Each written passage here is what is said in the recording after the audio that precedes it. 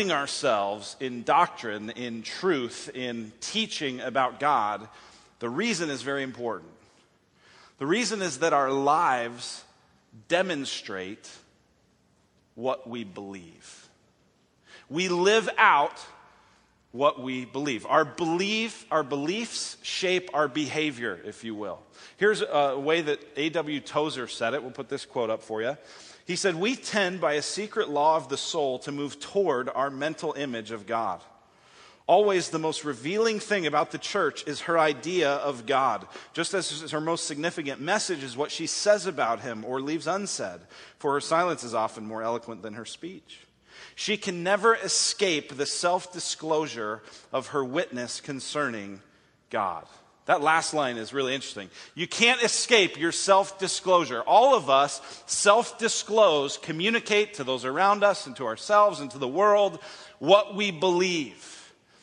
Through our lives, through the behaviors that we exhibit, through the attitudes that we have, we display what we believe.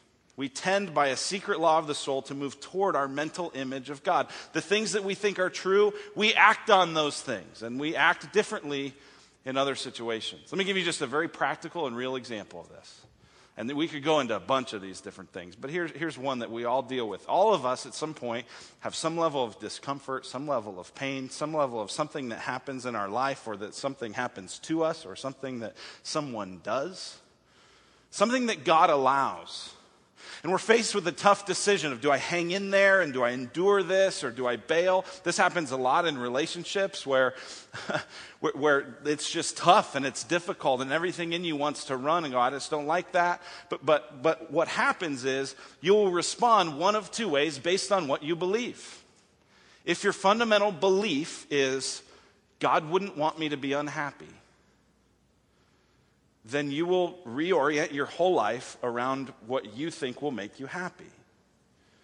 But if your belief is, God is allowing this so that I will endure and become more and more like Jesus, which is what the Bible teaches, then you'll hang in there and you'll persevere and you'll work to forgive and you'll communicate and you'll get this stuff out and you'll hang in there.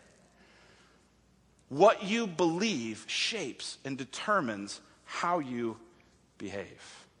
So what we believe is incredibly important. And so what we'll do over these weeks is really just try to look at from kind of beginning to end. So today we look at Trinity. So who is God even before the world existed, all the way to what will his kingdom be in the age to come and everything in between. And that's what we'll be looking at. And all of it has practical relevance for our lives here today. Let me tell you this as well, just as an introduction to the series. We're not going to focus a ton on trying to prove everything or trying to go in depth into all the different scriptures that we could go into. What we've created in this study guide is a great resource for that. So we're going to go through quite a bit of scripture actually today as we try to understand the Trinity and talk about the implications of that.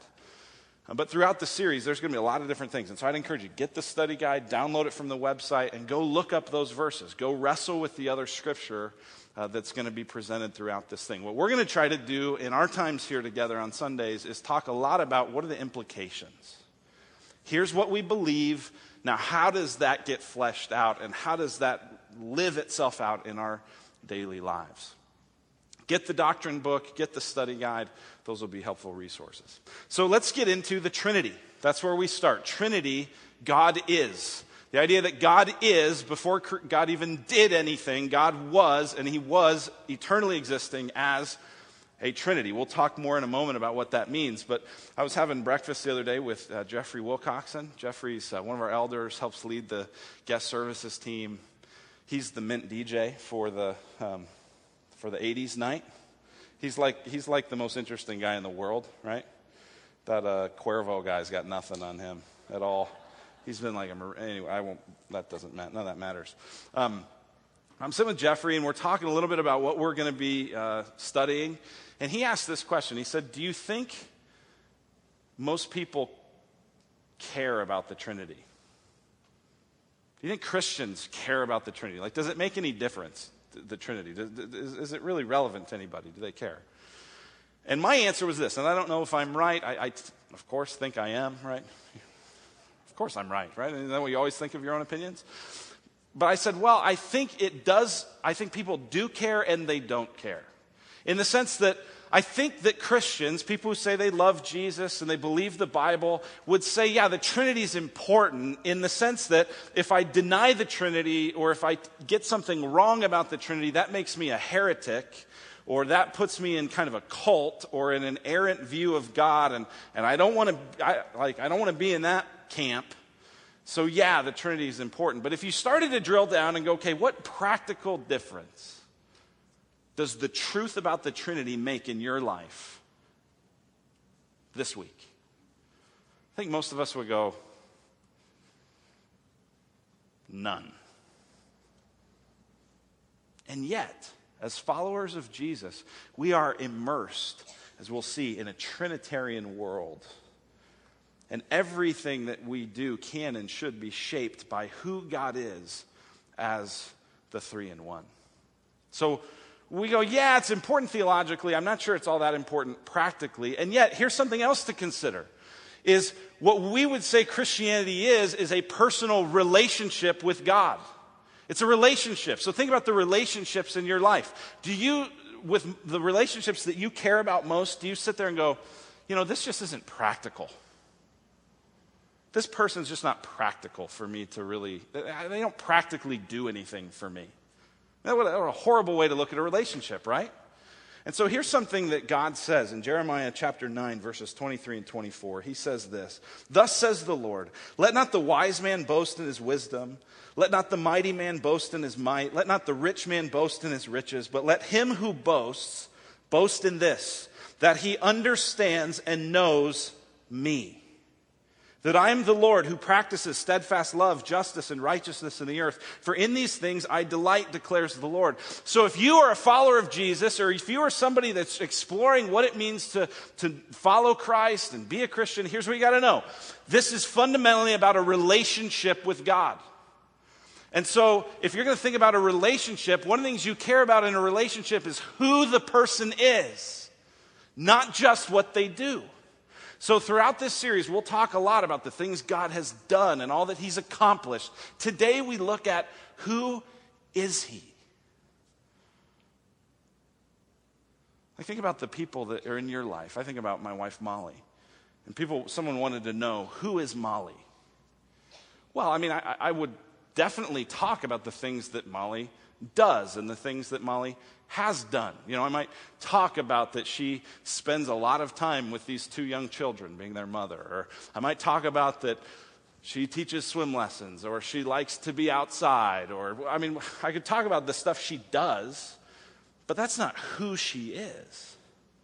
Right? So if you wanted me to describe her, I'd have to describe her character and what is she like and how she's patient and how she's gentle. And how she's the only person, at least in our home, who doesn't have to have her opinion heard all the time. Rest of us, not so much.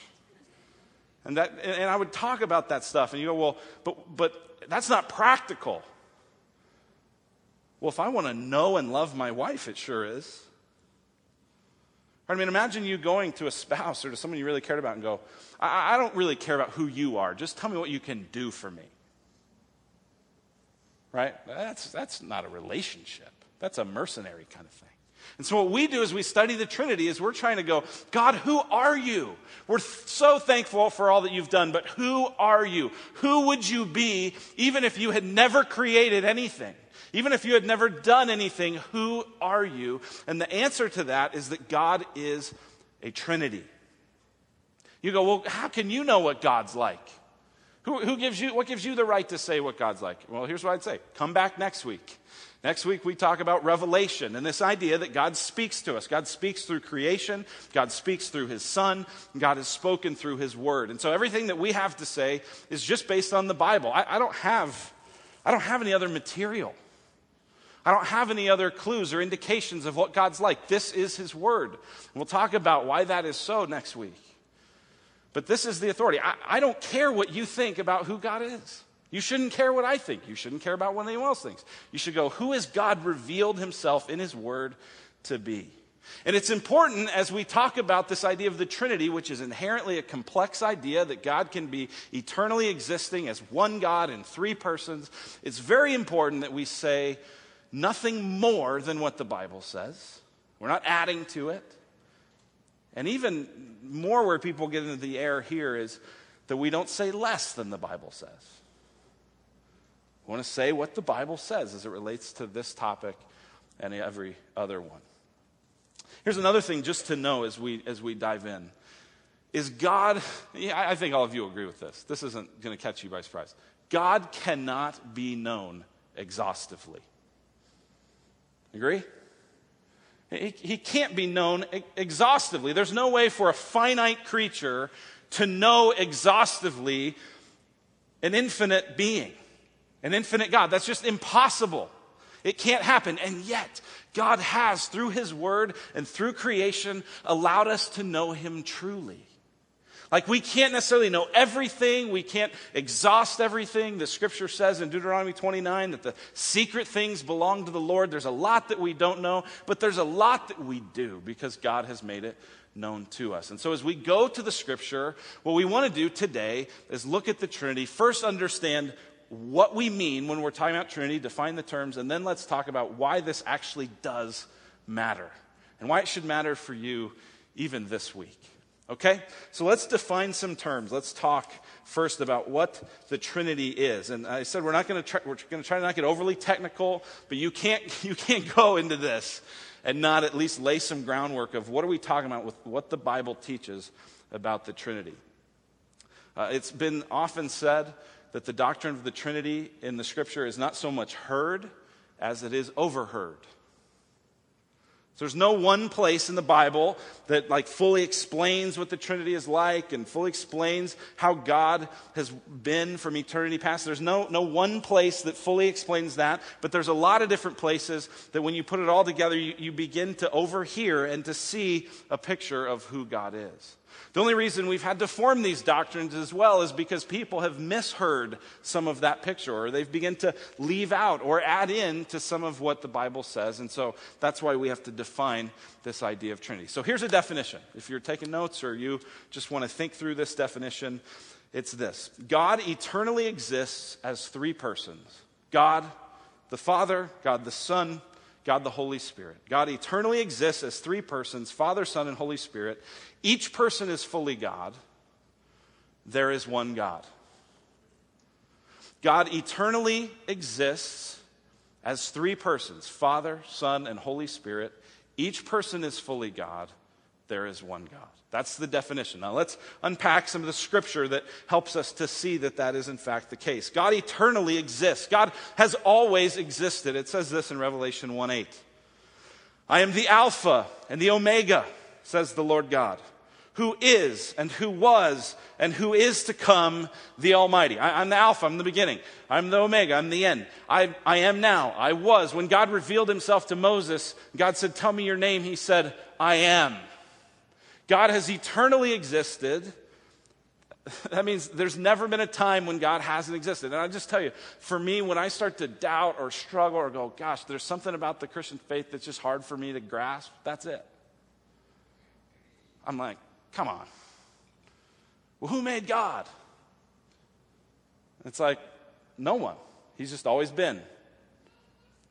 Well, come on, who made him, right? I mean, don't you have that feeling? Like, as people who live in a created world where everything we know has been created, it's very hard for us to fathom the idea of someone not being created. And finally, I remember this was a number of years ago. I was in New Zealand, of all places. And I remember laying awake with all this jet lag. And I got into this funk of thinking this. And I just began to really, it was like all of what I believed was sort of unraveling. And I just sort of went, well, hold on a second. Let's just imagine that someone created God. Well, who created that person? Well, then, I mean, if you follow this logic, eventually somebody just had to always be. And that is what the Bible says, is that God has always been. He's eternally existed as three persons. And that's key. He existed as three distinct persons. God is not the Spirit. God the Father is not the Spirit. God the Son is not the Father. The Spirit is not the Father. God is eternally existed, one God, three persons. Here's what it says in Matthew chapter 3. This is when Jesus is baptized. And we get a picture here of all the members of the Trinity at work here, each person. And when Jesus was baptized, immediately he went up from the water. So we got Jesus here, right? He's in the water, up from the water. And behold, the heavens were opened to him, and he saw the Spirit of God descending like a dove and coming to rest on him. And behold, a voice from heaven, that's the Father, said, "This is my beloved Son, with whom I am well pleased." Jesus here is not the Spirit. Jesus here is not the Father. The Father here is not the Spirit. This is one God, three distinct persons. Each person is fully God. So God eternally exists as three persons, Father, Son, and Holy Spirit. Each person is fully God. The clearest one here is that the Father is God. That doesn't seem to be a very difficult thing to think about. When we think of God, we typically think of the idea of Father. When Jesus taught his disciples to pray, he said, "Pray, our Father," right? So Father is clearly God. But the debate then begins to swirl specifically around Jesus, but also the Holy Spirit. So what we see is that the Son is also God. Here's what it says in Hebrews chapter 1. Long ago, at many times and in many ways, God spoke to our fathers by the prophets. But in these last days, he has spoken to us by his Son, whom he appointed the heir of all things, through whom he also created the world. Okay, that's a key idea. Through the Son, he created the world. Okay? Who has the power to create the world? God. So to say that God's Son created the world is to say that God's Son is God. To say that the Father's Son is God. And if you didn't get that exactly, he goes on to say this in verse 3. He is the radiance of the glory of God and the exact imprint of his nature. And he upholds the universe by the word of his power. Jesus Christ, as God the Son in eternity past, created everything. Now listen, this is really important. God the Son did not become God the Son on Christmas. Okay? A lot of people tend to think about that, like Jesus began to exist at the incarnation, at Christmas time. No, God the Son had existed eternally. He created all things. He upholds all things by the word of his power, and then he takes on a human body. He takes on flesh, incarnation. You've had chili con carne, incarnation, God with meat. That's what it means. So God the Son, eternally existing, takes on a body. But it's not like he began to exist then. He had always existed as God. It really, the debate swirls around Jesus, and it's not much of a debate if you look at the Bible. Hebrews 1 is a place, Colossians 1 is another place. This was very clear even in Jesus' ministry. He said to the people, he said, "Before Abraham was, I am." Quoting that name of God. And you know what they did? They picked up stones to stone him because they knew he was claiming to be God. Each person is fully God. What about the Holy Spirit? Well, in Acts 5, we're introduced to an interesting story that this displays clearly that the Scripture declares that the Holy Spirit is God. Ananias is a guy, he and his wife Sapphira, they had sold some land. They had gone to the apostles and given all the proceeds of their sale and said, "Hey, this was the full amount that we had gotten." And as we'll see in the text, it didn't matter. They could have withheld some of it, that was fine, but they withheld it, but they lied about it. And so here's what Peter says. It says, Peter said, "Ananias, why has Satan filled your heart to lie to the Holy Spirit and to keep back for yourself part of the proceeds of the land? While it remained unsold, did it not remain your own? And after it was sold, was it not at your disposal? Why is it that you have contrived this deed in your heart? You have not lied to men, but to God." So you get that, the beginning? Why has Satan filled your heart to lie to the Holy Spirit? You haven't lied to men, but to God.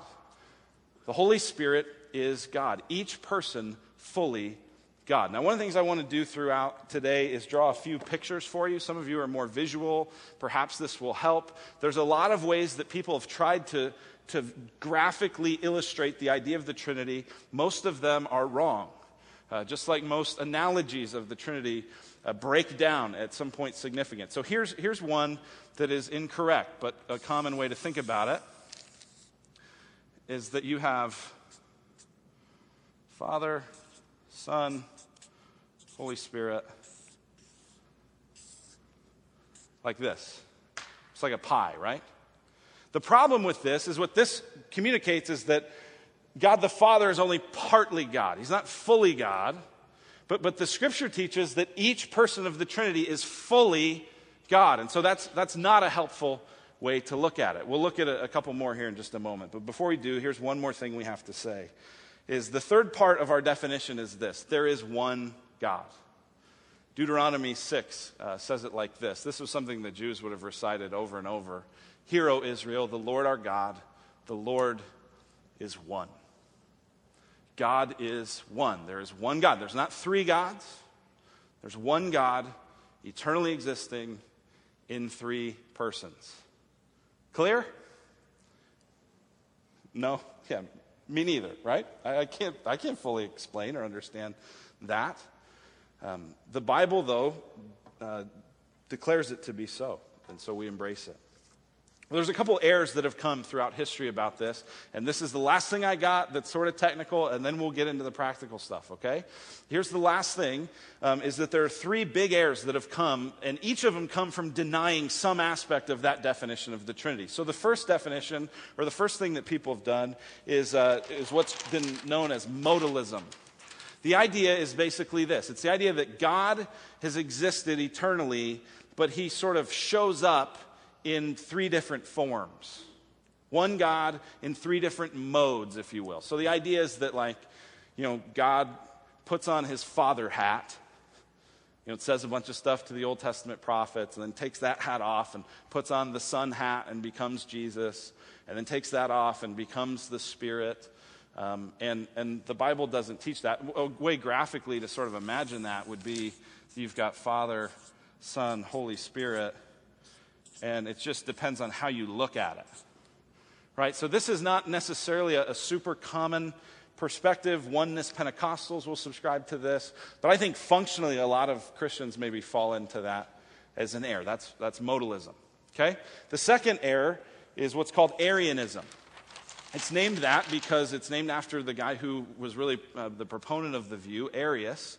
The Nicene Council in 325 AD was convened fundamentally to debate Arianism. And Arius essentially thought, okay, there's one God, but if there's one God, then there can't be a way that Jesus is God. He couldn't understand the one God, three persons. And so essentially his view was this. There's God, the Father, who creates God the Son. That's basically his view. Now, that's the view of Jehovah's Witnesses today. So if you look in their information, if you read their literature, if you speak with them, they'll confirm to you that they don't believe that Jesus, God the Son, has been God the Son forever, but that he was the firstborn of all creation, as it says in Colossians 1. Well, that passage has to do with priority and rank and importance. It doesn't mean that God the Father created God the Son. That's not what it means at all, and yet that's that error, Arianism. Seeing Jesus is just a little bit less than God. And as we've said, the Scripture clearly makes that case that's not in fact the case. Here's the third one. And this is, I think, maybe the error that most of us are prone to fall into. And it's called tritheism. So the other two are really sort of over-elevating the idea that God is one. This one is kind of elevating the idea that God is three. And so tritheism, this is pretty simple to graphically understand. Father, Son, Holy Spirit. It's the idea that as though we worship three gods. And the Scripture says we don't worship three gods. We worship one God. This is the error of the LDS Church. Many of you have friends and even background. Maybe you're here today and you have a background or you're part of the LDS movement. What you would know is that the LDS Church would see the Father, Son, and Holy Spirit not being as one God, but being three distinct gods. Additionally, the LDS Church would say that these gods did not eternally exist, but that God the Father was a man who became a God.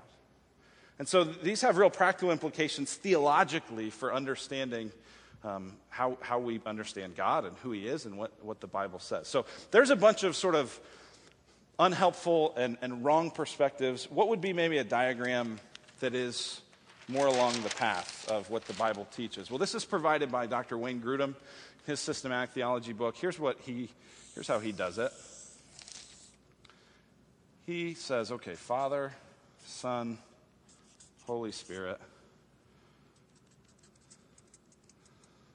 You're going to have to forgive my lousy. In a good picture, what this would be is three equal parts, but with dotted lines.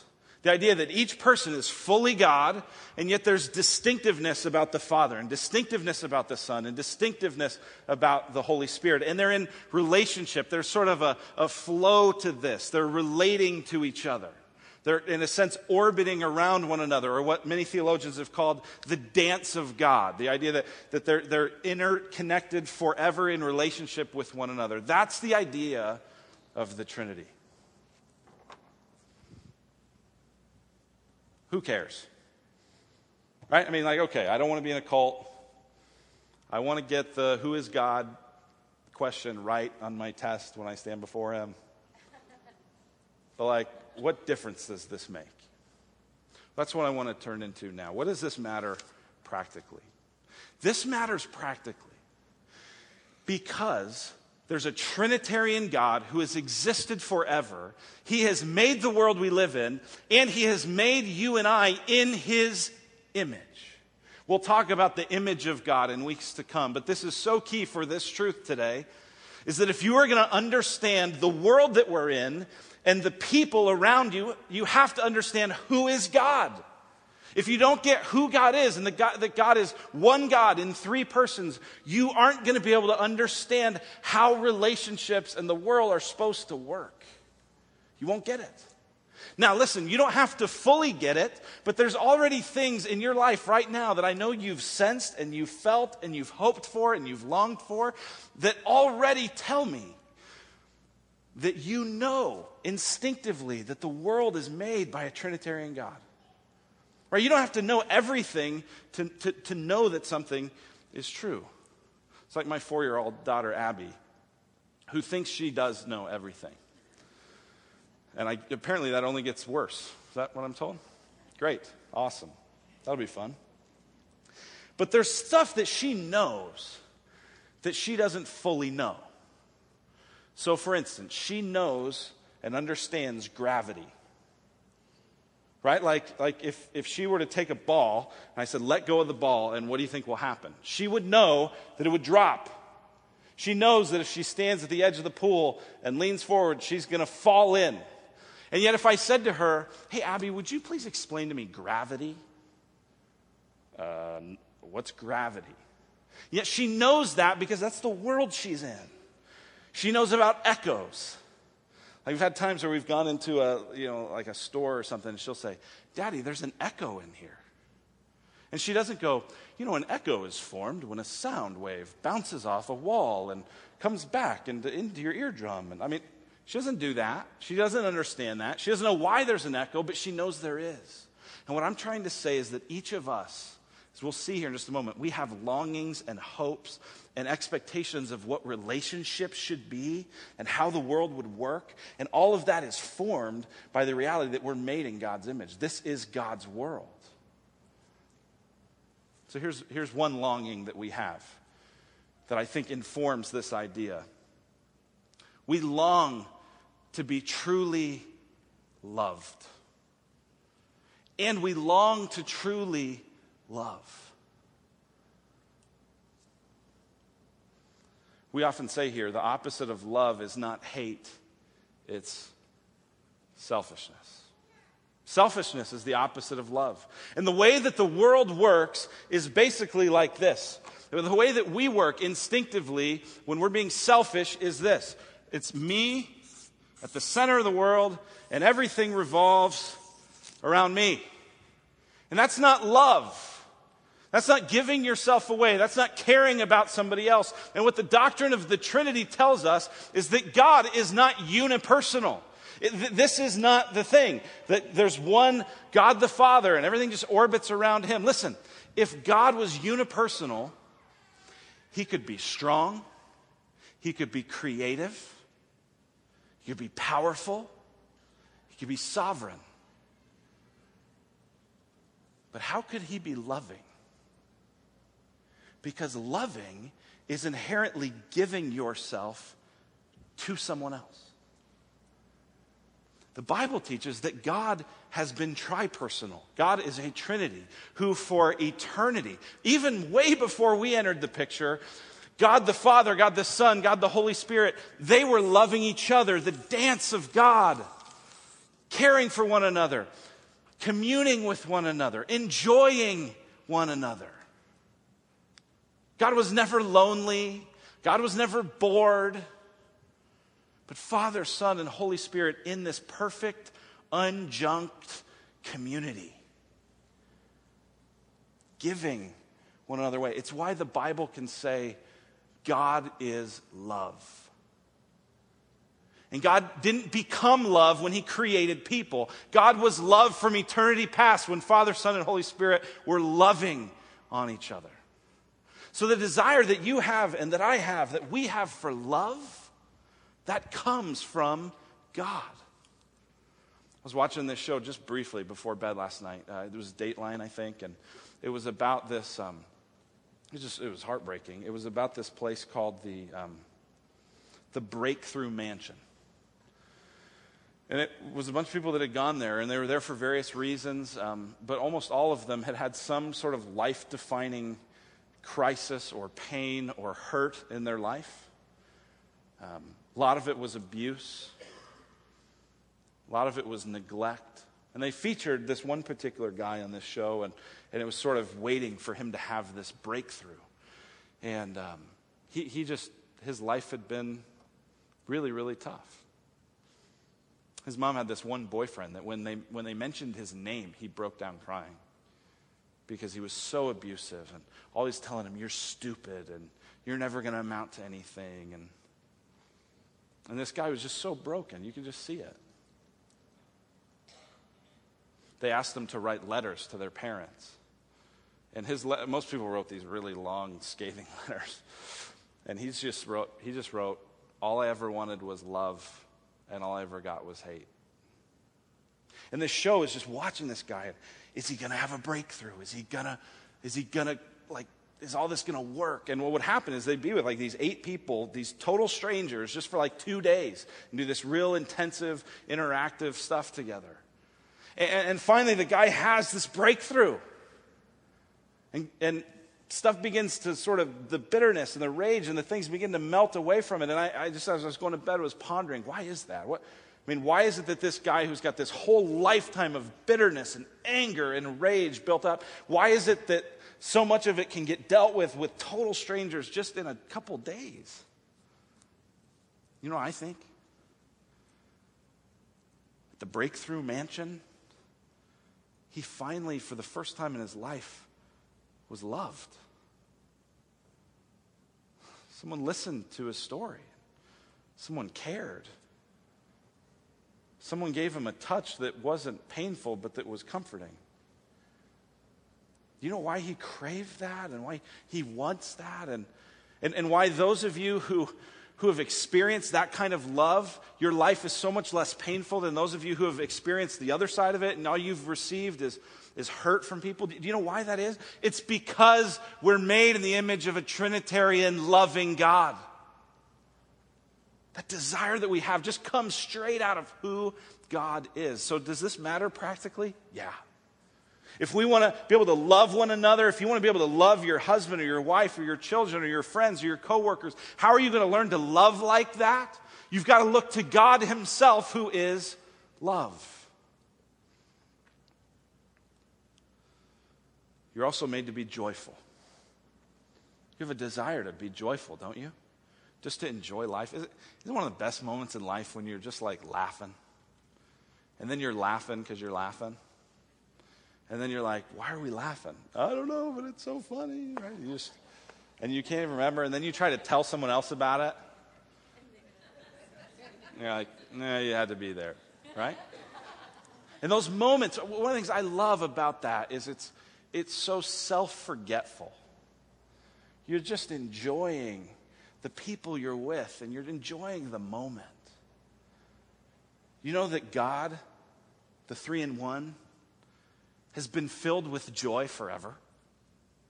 God didn't create the world because he's going, gosh, I got to have something to do, or I need somebody to love, or I need somebody to like me. No, he created just out of the overflow, the joy, the contagious laughter of who he is. And so our longing for joy and our longing for happiness and our longing to just enjoy who we are and the people around us, that just comes from God. You want to have joy, you got to look to the God who is eternally joyful. Here's how Driscoll and Breshears talk about these longings. They describe them in the first couple pages of this book. We'll put this quote up on the screen for you. It's a little bit longer, but it's a very good one. Here's what they say. They say, deep longings pervade the human heart. We long for selfless, trustworthy, unending love from someone we can trust to be faithful and helpful. We long for unity within the great diversity of humanity, some means by which we can live in peace and oneness that benefits each of us. We long for communication, from face-to-face conversations to the proliferation of modern technology created for the purpose of letting us know others and be known by them. Have a seemingly insatiable passion to speak and be spoken to. We long for community, significant and earnest relationships with others, so that we are part of a people devoted to something larger and greater than our individual lives. We long for humility, where people pour themselves out unreservedly for the benefit and well-being of others. We long for peace, harmony, and safe altruism for others and ourselves, so that abuse, cruelty, misery, and the painful tears they cause could stop. We long for a selfless common good, a world in which everyone does what is best for all and is not so viciously and exclusively devoted to self-interest and tribal concerns. Why? Why do we have these persistent, deep longings that occasionally compel us to action and often leave us frustrated or disappointed? From where do they emanate and how can they be satisfied? Our longings for love, unity and diversity, communication, community, humility, peace, and selflessness are in fact by design longings for the Trinitarian God of the Bible and a world that is a reflection of the Trinity. Why does this matter? Because all these longings in your heart point you to the reality that you need a relationship with the only God who has always had everything you long for. That's why this matters. It's about relationship. In this relationship with God, through the gospel, God opens himself to you. So it matters because if you want to understand the world, you got to get this. But listen, if you want to have these longings actually fulfilled, you got to get this, because here's what you need. You need the gospel to have these longings fulfilled, because the gospel enters you into relationship with this Trinitarian God. And get this, this is so cool. The shape of the gospel is the shape of the Trinity. I don't know if that will make sense. We're going to try to unpack that from God's word, but listen, the gospel takes on the shape and the personality and invites you into relationship with the triune God. Here's how Fred Sanders says it. He says the good news of the gospel is that God opens his Trinitarian life to us. Christian salvation comes from the Trinity, happens through the Trinity, and brings us home to the Trinity. So finally, after quite a while, we get to Ephesians 1. All right, so if you have your Bible still, go ahead and grab it. We'll try to put some of it up here on the screen. But Ephesians 1, this is a classic passage where the Apostle Paul is celebrating the gospel of God, the good news of God. See, listen, God knows that you have this desire. He made you that way. He also knows that that desire oftentimes is unfulfilled because of sin. Because we don't operate this way. We don't fully live out the image of God in us. It's been marred by sin. It's been marred by selfishness. It's been marred by the sin and the pride that makes us have to be the center of the universe. And so God provides the gospel, the good news, to restore us to the image of God that He's created us to be. And so Ephesians 1 is celebrating that. This passage, verses 3 through 14, get this, it's one long sentence in the Greek. One commentator has said it's like a 202-word avalanche of praise without punctuation. That's words in the Greek, in case you just try to count them and go, hey, that's not 202 words. It's Paul just going, this is amazing, this gospel that has restored us to this Trinitarian God. And listen, when Paul has this explosion, this avalanche of praise to God for the gospel, notice the Trinitarian shape that it takes. It starts verse 3. Blessed be God and Father of our Lord Jesus Christ. So first he starts off praising the Father and the Father's role in the gospel. And what has the Father done? He has blessed us in Christ with every spiritual blessing in the heavenly places, even as He chose us in Him before the foundation of the world, that we should be holy and blameless before Him. In love, He predestined us for adoption as sons through Jesus Christ. So what has God done? He's blessed us. He's chosen us. He's predestined us. He's adopted us. That's the role of God the Father in the gospel. And He moves to the Son, the beloved, as He's referred to in verse 6. And He says, in Jesus, in Him, we have redemption through His blood, the forgiveness of our trespasses. Redemption's a word all throughout the Bible. What it has with it is the idea of that we're in bondage. It's like the people of Israel being in bondage in Egypt, and they're redeemed through the Exodus. We're in bondage to ourselves. We're in bondage to, I'm the center of the universe, and look at me, and aren't I important? We're in bondage to that. We need redemption. And in Jesus, we get redemption. We get freedom from that through His blood. The forgiveness of our trespasses. God forgives you. You know, God will forgive you today. He makes known to us the mystery of His will, verse 9. It says in verse 11, in Him we've obtained an inheritance. So God the Father blesses and chooses and predestines and adopts. And God the Son redeems with His blood by going to the cross for us, by becoming God with meat and letting that flesh be shredded on the cross. There's forgiveness of sins. There's a promise of an inheritance. But then it concludes in verse 13, in Him, in Jesus, you also, when you heard the word of truth, the gospel of your salvation, and believed in Him, were sealed with the promised Holy Spirit, who's the guarantee of our inheritance. So this is amazing. The Father blesses you with the inheritance, chooses you and predestines you for it, adopts you to have it. Jesus Himself buys it for you, and the Spirit guarantees it and seals you. And says, this one's mine. That's the avalanche of praise of the gospel.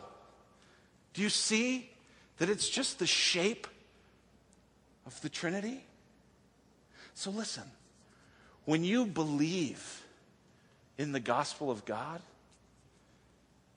it's giving you access into relationship with this triune God.